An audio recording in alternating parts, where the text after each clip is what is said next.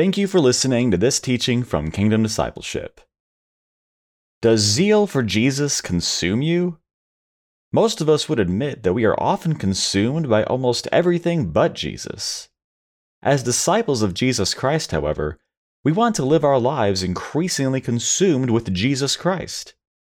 Let's open our Bible now to John chapter 2 and look at the all-consuming zeal of Jesus Christ our Lord.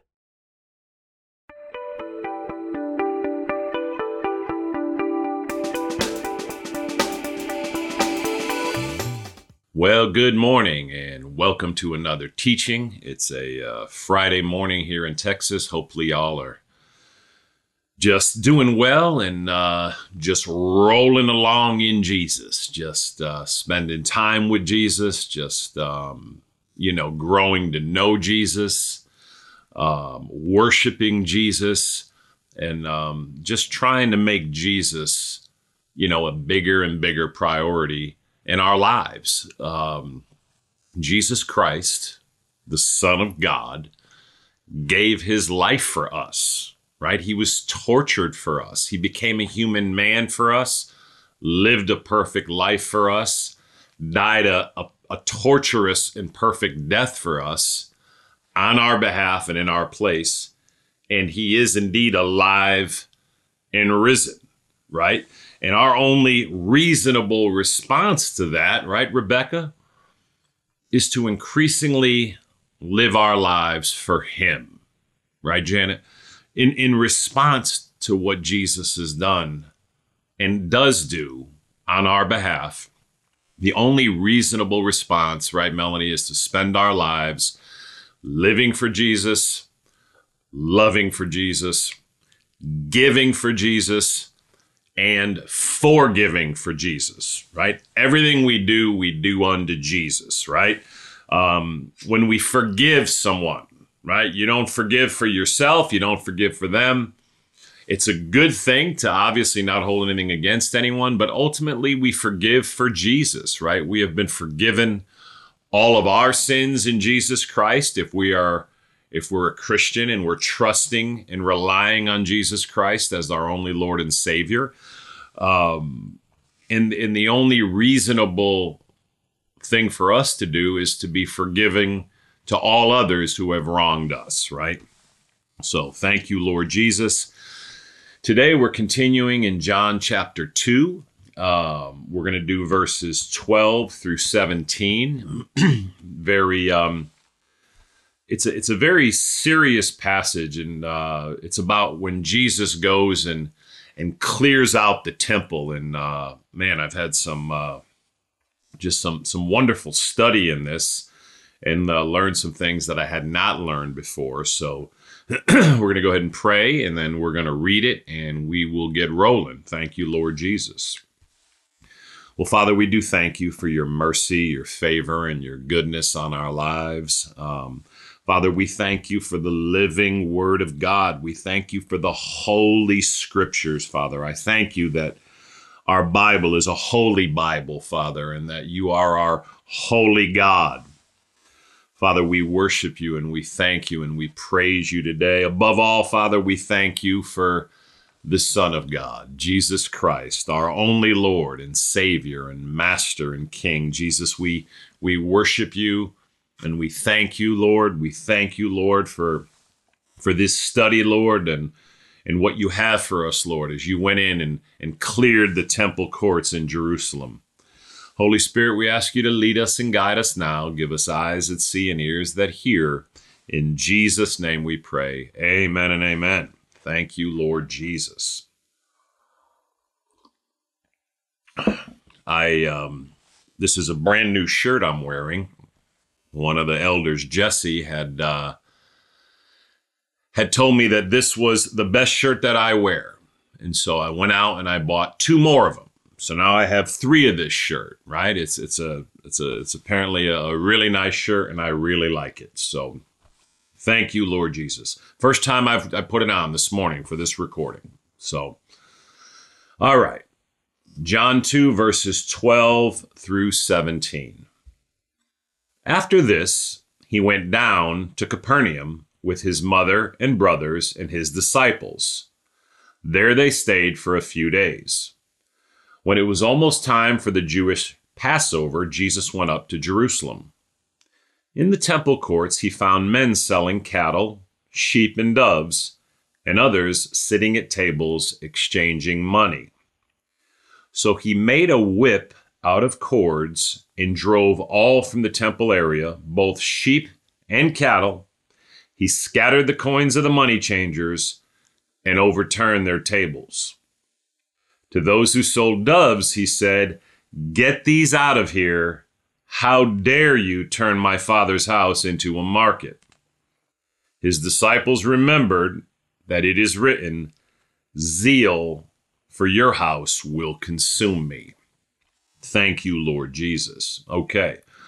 So in verse 12, it says, after this, he went down to Capernaum with his mother and brothers and his disciples. There they stayed a few days. So remember that in verses 1 through 11 of this, they were at a wedding in Cana in Galilee. The distance from Cana in Galilee to Capernaum is about 16 and a half miles or so. I was doing my study on that. Okay.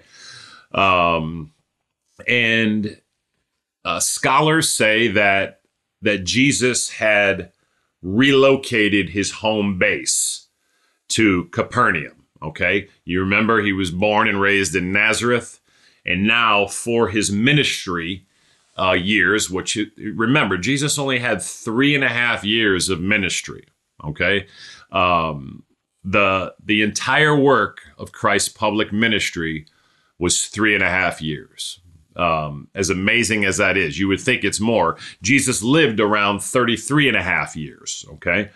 And so this is his home now in Capernaum. And it says, after this, after the wedding, okay, and you remember the wedding where he changed the water into wine, and that was the first of his miracles and the miraculous signs, where he had revealed himself. It said that his disciples put their faith in him. So after this, he went down to Capernaum with his mother and brothers and his disciples. Okay, so when it says with his mother and brothers and his disciples, it's interesting that it does not mention that, it doesn't mention Joseph, Mary's husband. If you go back up into verse 1, right, where it says on the third day, a wedding took place at Cana in Galilee. Jesus' mother was there. Okay. Verse 2, and Jesus and his disciples had also been invited to the wedding. We notice that Joseph isn't there as well. And so scholars do say that the only reasonable conclusion is that certainly Joseph has died and gone to be with the Lord. Okay. Joseph's an incredible man of God, Mary's husband. And the reason he's not mentioned is he is almost certainly passed away and has gone to be with the Lord.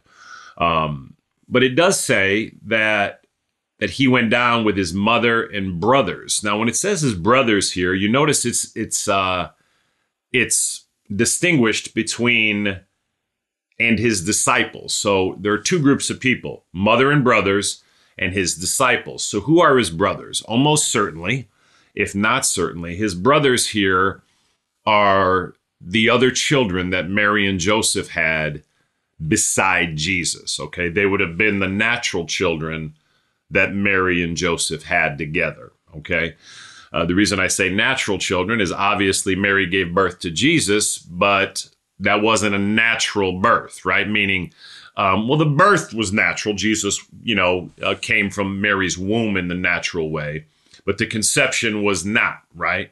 It was Mary, Mary was made pregnant by the Spirit of God, right? God, the Holy Spirit, is who made Mary pregnant. And so obviously that was not the case with Mary and Joseph's other children and Jesus's brothers. So again, these are Jesus's half brothers, so to speak, right? Half brothers because, these children came from Mary and Joseph, where Jesus was born of Mary, but his father was God the Father was, the Holy Spirit came on Mary and made her pregnant, right? Thank you, Lord Jesus.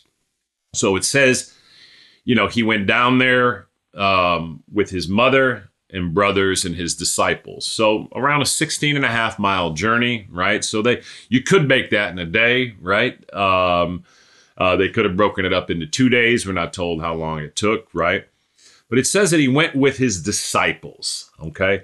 Everywhere Jesus goes, he goes with disciples. And I think it's an important distinction because there's a difference, right, Peyton, between a Christian and a disciple, okay? A Christian is someone who is trusting in Christ, relying on Jesus Christ for the forgiveness of their sin and the salvation of their soul, okay? They have genuinely called on Jesus. They've asked Jesus to come into their heart, to be the Lord of their life, to save them from their sin, to bring them to heaven when they die, right? They know that they're sinful. They know that there's nothing they can do. They're hopeless in their sin. And they know that Jesus Christ is the only solution, that only in Jesus Christ can their sins be forgiven and can they be saved and ultimately go to heaven when they die. They know that Jesus is the only solution to their sin problem, and they're currently trusting in Jesus, right? That's a Christian, right? You're saved. Jesus Christ lives in you, okay? You're a child of God. God the Father is your heavenly Father.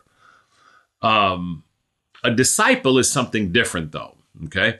Now, you have to be a Christian before you can be a disciple.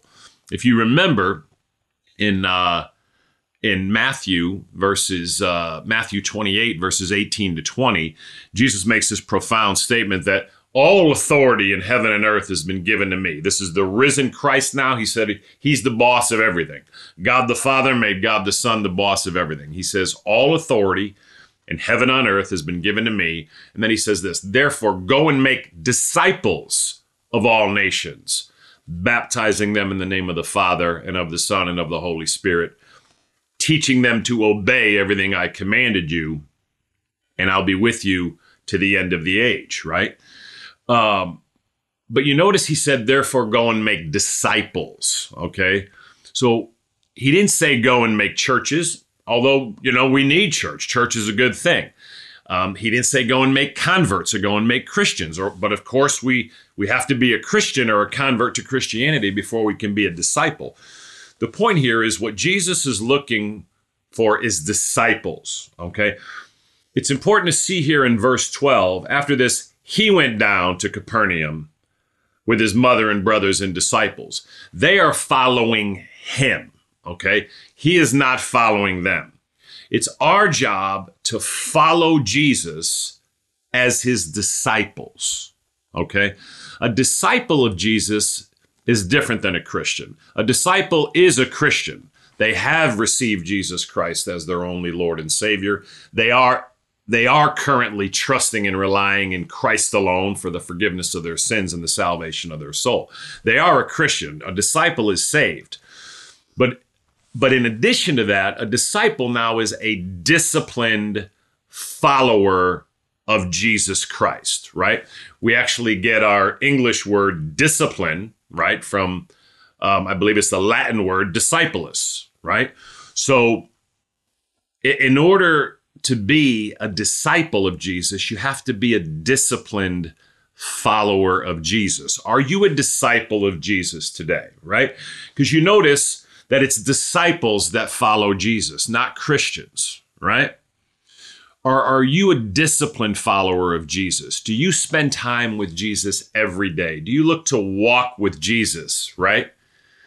These disciples walked with him 16 and a half miles here, right?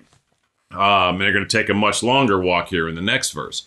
But are you a disciplined follower of Jesus? Are you increasingly spending more and more time with Jesus, growing to know Jesus, growing to love Jesus, growing to know his love, right, Jason? Growing to know him intimately and experience him intimately.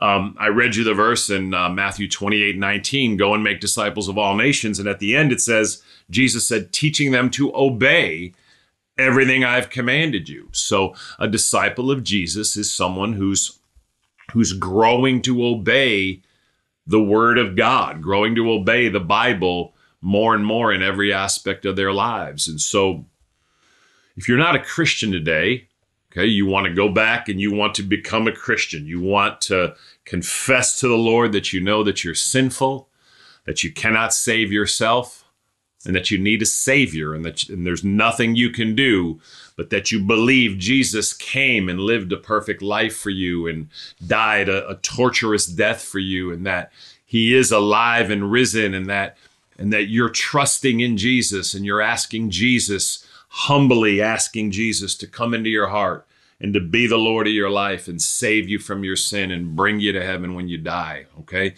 Romans 10:13 says, everyone who calls on the name of the Lord will be saved, okay? It's not the words that save you. We use the words, right?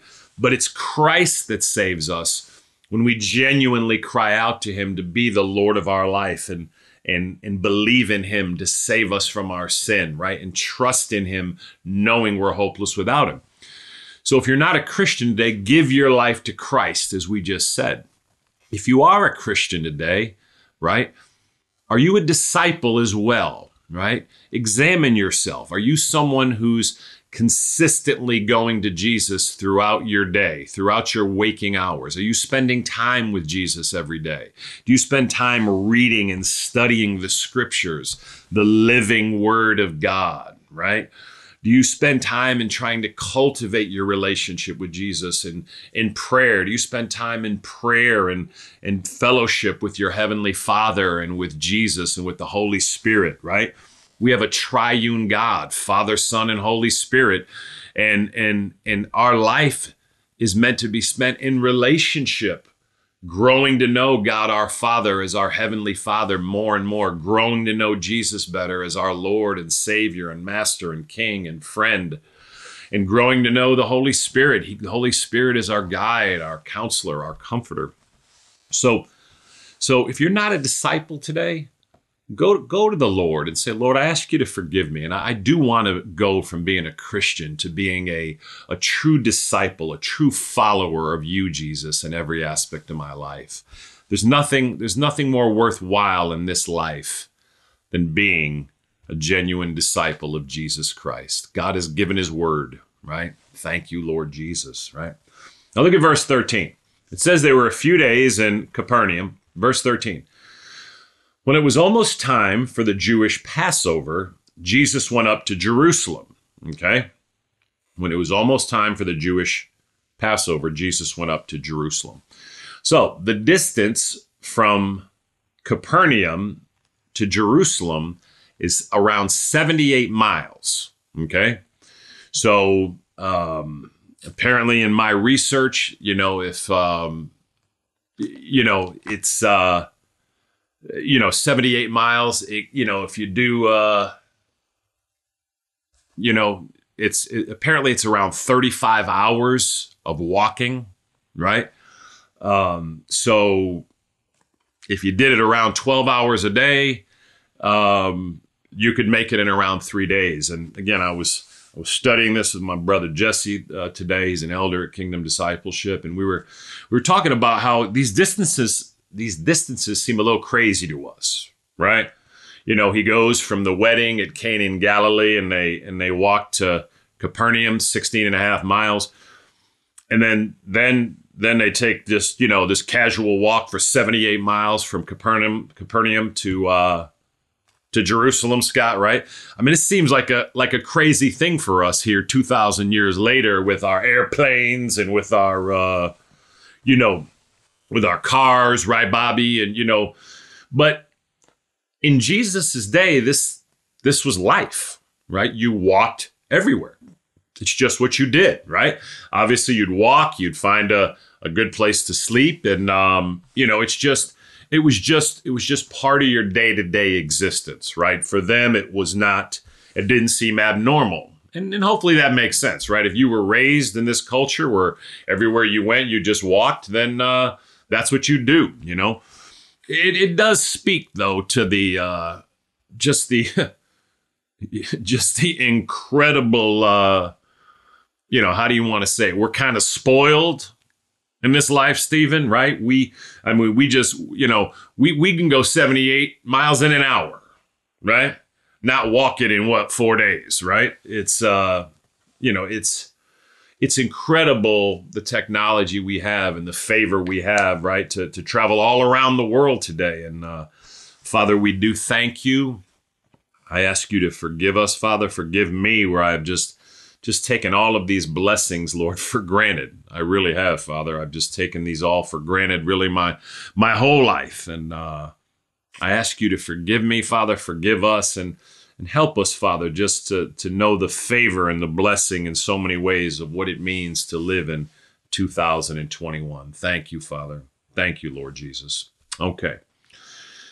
So now he is up in Jerusalem. Jesus went up to Jerusalem. We're going to see that his disciples went there as well. Okay. Remember, a disciple is a follower of Jesus, and they're following Jesus, right? Jesus is obviously being led by the Spirit of God everywhere he goes. We had talked about that in John chapter 1 and the baptism of Jesus, and when we spoke about that, and John the Baptist, and we made references to Jesus's baptism. After his baptism, the Holy Spirit comes on him and then leads him out into the desert for 40 days and 40 nights, where he's tempted by the devil. And now Jesus is led here up to Jerusalem. But look at this in verse 14. In the temple courts, he found men selling cattle, sheep, and doves, and others sitting at tables exchanging money. Okay. It was said, and again, and this is in my research, Jose, right, that at this time, the probability is there's an estimated guess that around 250,000 people would be in Jerusalem. Now, some estimates go all the way up to 1 million, but in all the different research I did, it seems that around 250,000 people would be in Jerusalem at this time for the Passover.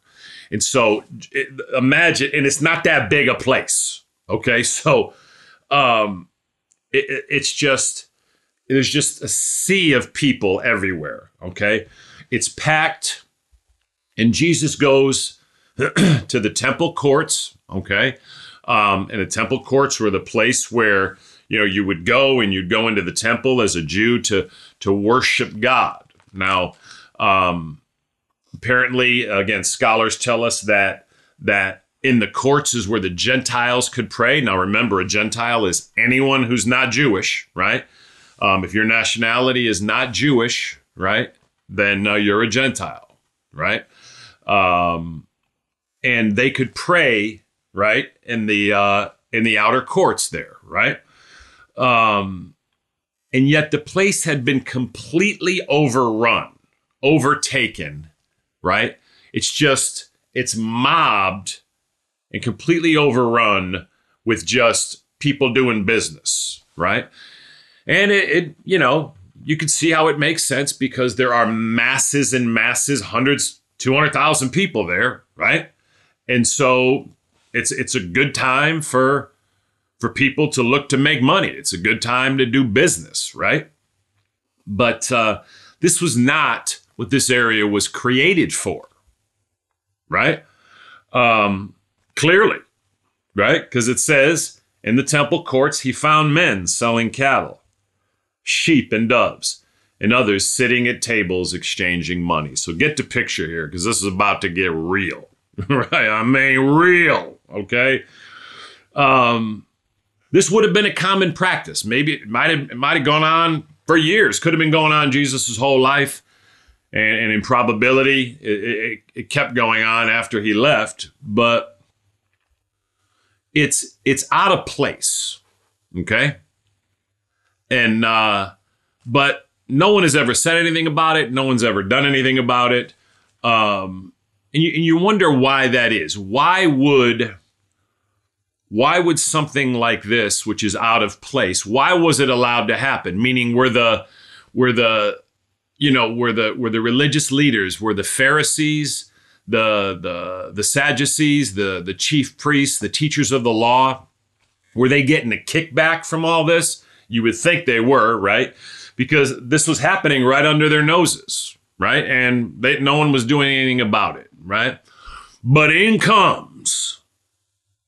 walking up comes a young 30-year-old carpenter turned itinerant preacher, okay? And he walks in, right, May, among these 250,000 people, right, that are around the city. Look at it. All of this just been going on for years. It all seemingly is okay. But I guess it's not okay. Look at verse 15. 14. In the temple courts, he found men selling cattle, sheep, and doves, and others sitting at tables exchanging money. 15. So he made a whip out of cords and drove all from the temple area. All. Both sheep and cattle. He scattered the coins of the money changers and overturned their tables. 16, to those who sold doves, he said, "Get these out of here. How dare you turn my father's house into a market?" Yeah. This is not the baby Jesus no more, is it, Scott? Right? Yeah. See, everybody's going along fine. Again, try to get the picture of this, right? This 30-year-old man, right, walks into Jerusalem, goes to the temple, right, and sees that this place that was made to be a holy place where worship for God is meant to be done, the whole thing's been turned into a hustle. The whole thing's been turned into a business opportunity. The whole thing has been completely and totally perverted, right? From being a place where you go and worship the Lord, but it was being prostituted, right? In a way that they were using it to make money. Right? They were using it as a market. They were using it as a business. They were, just like, again, right? When you have big celebrations or state fairs or whatever, wherever you have masses of people, you got people setting up markets, right?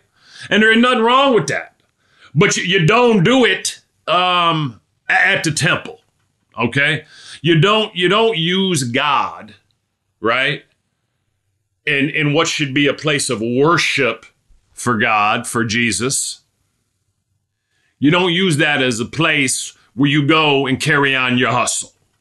You see what I'm saying? Where you go and try to do your business, right?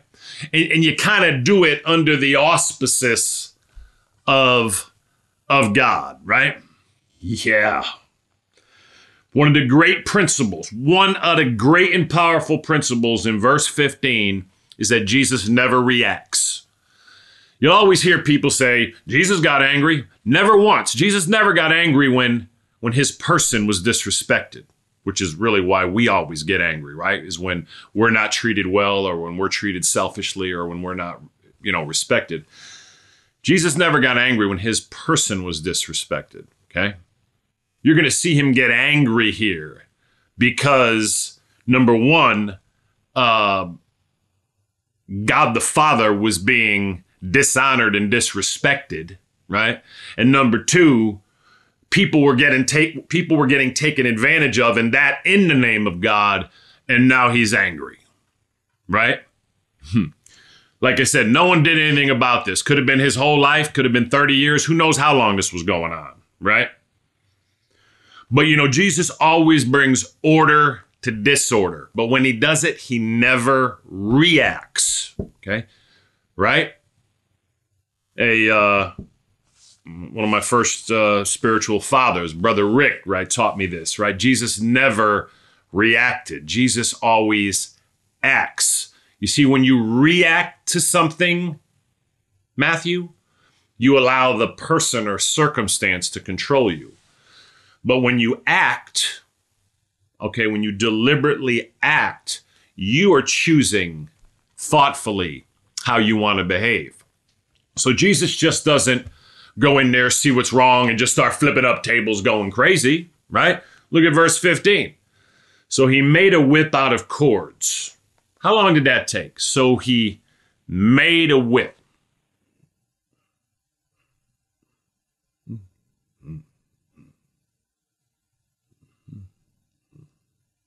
How long did it take to make that whip? Who knows what it took him, right? Could have took him 15 minutes, an hour, 2 hours, 3. We don't know how long it took. But it says he made it, right? You know, he didn't just blink it into existence, right? So he made it. He went and got some cords, made his whip, and thoughtfully considered what he was going to do. Didn't react, surveyed the situation, looked around. This ain't going to work. Went and made a whip out of cords and drove all from the temple area. Drove everything out, both sheep and cattle. He scattered the coins of the money changers, overturned their tables, right? No one had ever seen this, right?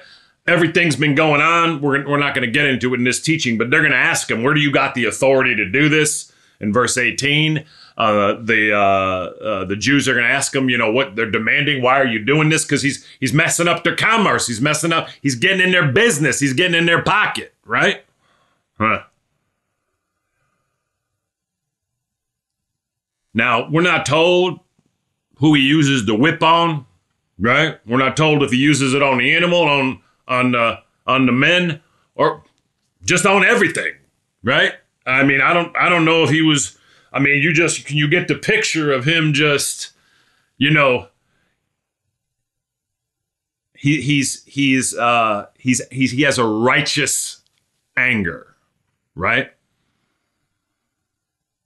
So he made a whip out of cords and drove all from the temple area, both sheep and cattle. He scattered the coins of the money changers and overturned their tables. What are the places in our lives where Jesus needs to come in and make a whip? You know, are there places in our lives where we have, how do I say it? How do you say it nicely? Are there places where we have prostituted the anointing of Christ? Prostituted the call of God on our lives, where we've prostituted the gospel. You know, it's easy to look at this and say, well, man, we wouldn't do that. We don't do that. But I don't know. I'm not so sure, you know. Do you think there are places in our churches today where sometimes Jesus might come in and start overturning tables, right? And it's not that, you know, it may not be that we've made the church into a market or what it has been, but remember, we are, you know, we're part of the body of Christ. Remember, Peter said that we're being built into a spiritual house, right? Jesus Christ is the foundation of that house, right? And each one of us are little spiritual bricks in that house, right? And, you know, in what ways have we, you know, really misused the house of God? Remember, as Christians, we're a spiritual house, right? In what ways do we need to overturn some tables in our own life, right? Obviously, metaphorically, we need to overturn some tables in our own life first, and then in the lives of others, right? Now, again, we're not, you don't just start going into places and wrecking things, right? But, you know, I do think that there are areas in our lives, in our lives, you know, where Jesus wants to come into the temple area, okay?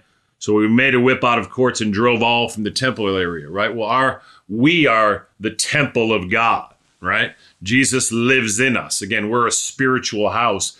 And in what ways do we need to be cleansed, right? In what ways do we need to be cleansed? Verse 16 is pretty powerful. To those who sold doves, he said, "Get these out of here. How dare you turn my father's house into a market?" Just to give you an example, when I was a new Christian about 24 years ago, I remember going to one of my first Bible studies. These guys were great, across the street from the apartment, and they explained it to me like this. Why doves, right? Well, if you recall, people had to make their sacrifices, and doves were the least expensive thing you could buy. So doves would be bought by very poor people, right? Underprivileged people would buy doves, and we don't know exactly how it worked, but imagine Jesus watching, and a poor man goes up, and he's traveled 60, 70, 80 miles with his family. He doesn't have a lot of money, and he has to feed his wife and children, and he only has $5 to his name. And Jesus watches this man go up to a dove table, and the guy selling the dove says to the man, "Well, how much money do you have?" And the man says, "Well, I only have $5, but I have to feed my family, and we need some money for the journey home." And so the guy selling doves says, "Well, these doves are only $2. But these doves over here, these doves are $5, but the Lord will really be happy with these doves." And so the man's conscience is manipulated by the man selling the doves in the temple of God, right? And every bit of that man's money is taken from him by the guy selling the doves. And now imagine Jesus watching this. Jesus watches this poor man. There's no difference in the doves. Jesus watches this very poor man get manipulated and taken advantage of, and that in the name of God. Yeah. You can almost see why he's turning over tables, right? You can almost see why he's bringing righteous judgment. And it is interesting that this all went on. No one did everything. Everyone thought that somehow it was okay, right? Sometimes it takes Jesus and Jesus himself to show us that things are out of place. And sometimes it takes Jesus himself to make things right, right? Lord Jesus, I do ask you to, in your mercy, Lord, to overturn the tables, Lord, in our hearts where we have, Lord, misused you and your gifts and your mercy. I ask you to have mercy on us, Lord Jesus. I ask you to forgive us and cleanse us of this unrighteousness, Lord. And thank you, Lord Jesus. Thank you, Lord Jesus. Thank you, Lord Jesus. All right. Verse 17, his disciples remembered that it is written, "Zeal for your house will consume me." His disciples remembered that it is written. As a disciple of Jesus Christ, you have to remember what's written. Now, what they remembered was this phrase, "Zeal for your house will consume me," is in Psalm 69, verse 9. Okay? And his disciples remembered that it is written. The disciples of Jesus knew their Bible. One of the qualifications of being a disciple of Jesus, again, is that you spend time in the Word of God. A disciplined follower of Jesus spends time in the Scriptures, time knowing the Scriptures. A disciple of Jesus, our lives are about growing to know the Son of God and the Word of God and the Son of God, right, Chloe? That's all that matters, Ian, Benny, right? The Word of God and the Son of God and the Word of God, right? That's how we grow to know Jesus better, grow to know our Heavenly Father better, grow to know the Holy Spirit better. His disciples remembered it is written. How much time do you spend in your Bible, right? That's why we do these teachings, is because they're about the Scriptures, right? Right? We just it's the living Word of God that changes us, that transforms us, right? And that helps us to grow in relationship with Jesus Christ our Lord. And they remembered from reading in their Bible, right? And they tied Psalm 69, I believe it's verse 9, to what Jesus had done. Zeal for your house will consume me. What do you have zeal for today? Do you have zeal for the Word of God? Do you have zeal for the Son of God, right? No more, right? in the New Testament in Jesus, no more is it about a building. Jesus lives in us, right? Do you have zeal for the Son of God who lives in you? Zeal to know him? What consumes us, right? I confess that oftentimes there are things that consume me that are not the Son of God and the Word of God. So what consumes you today? Jordan, what consumes you today? Father, I ask you to help us to really live lives where we're more and more consumed with you, our Heavenly Father, with you, Jesus, our Lord and Savior, with you, Holy Spirit, and with your Word, with the living Word of God. Thank you, Father. Thank you, Lord Jesus. Thank you, Lord Jesus. You know, there's this amazing principle, right? Jesus, and I learned this in my study, but you see how in the first part of John 2 in verses 1 and 11, Jesus does a conversion, right? He changes the water into wine. And you know, that's the first thing that needs to happen in our lives. We do need to come and be converted as Christians, right? That's the first thing. But after we become Christians and we begin walking with him as a disciple, he begins the process of cleansing us, right? Just like he is cleansing this temple of all that's in there that doesn't belong, right? Well, Father, we do thank you for your word. We thank you for your mercy and goodness on our lives. And Father, we do pray, Father, that you would cleanse us, Lord. Cleanse our temple of what doesn't belong, Lord. Lord Jesus, I do again ask you to come in and clear out and cleanse us, Lord, of all that's in us, spirit, soul, heart, mind, and body that doesn't belong. And we ask you to help us, Father, to be true disciples of Jesus Christ our Lord. Help us to follow you, Lord. Help us to be consumed with you, Jesus.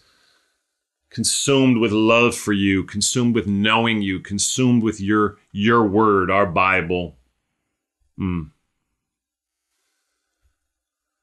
Lord, we just love you, we bless you, and we thank you. We ask you to help us to be men and women who deliberately act, but do not react, Lord. Help us to choose, even as Jesus did, even as our Lord Jesus thoughtfully considered what he was going to do, and then went and carried it out.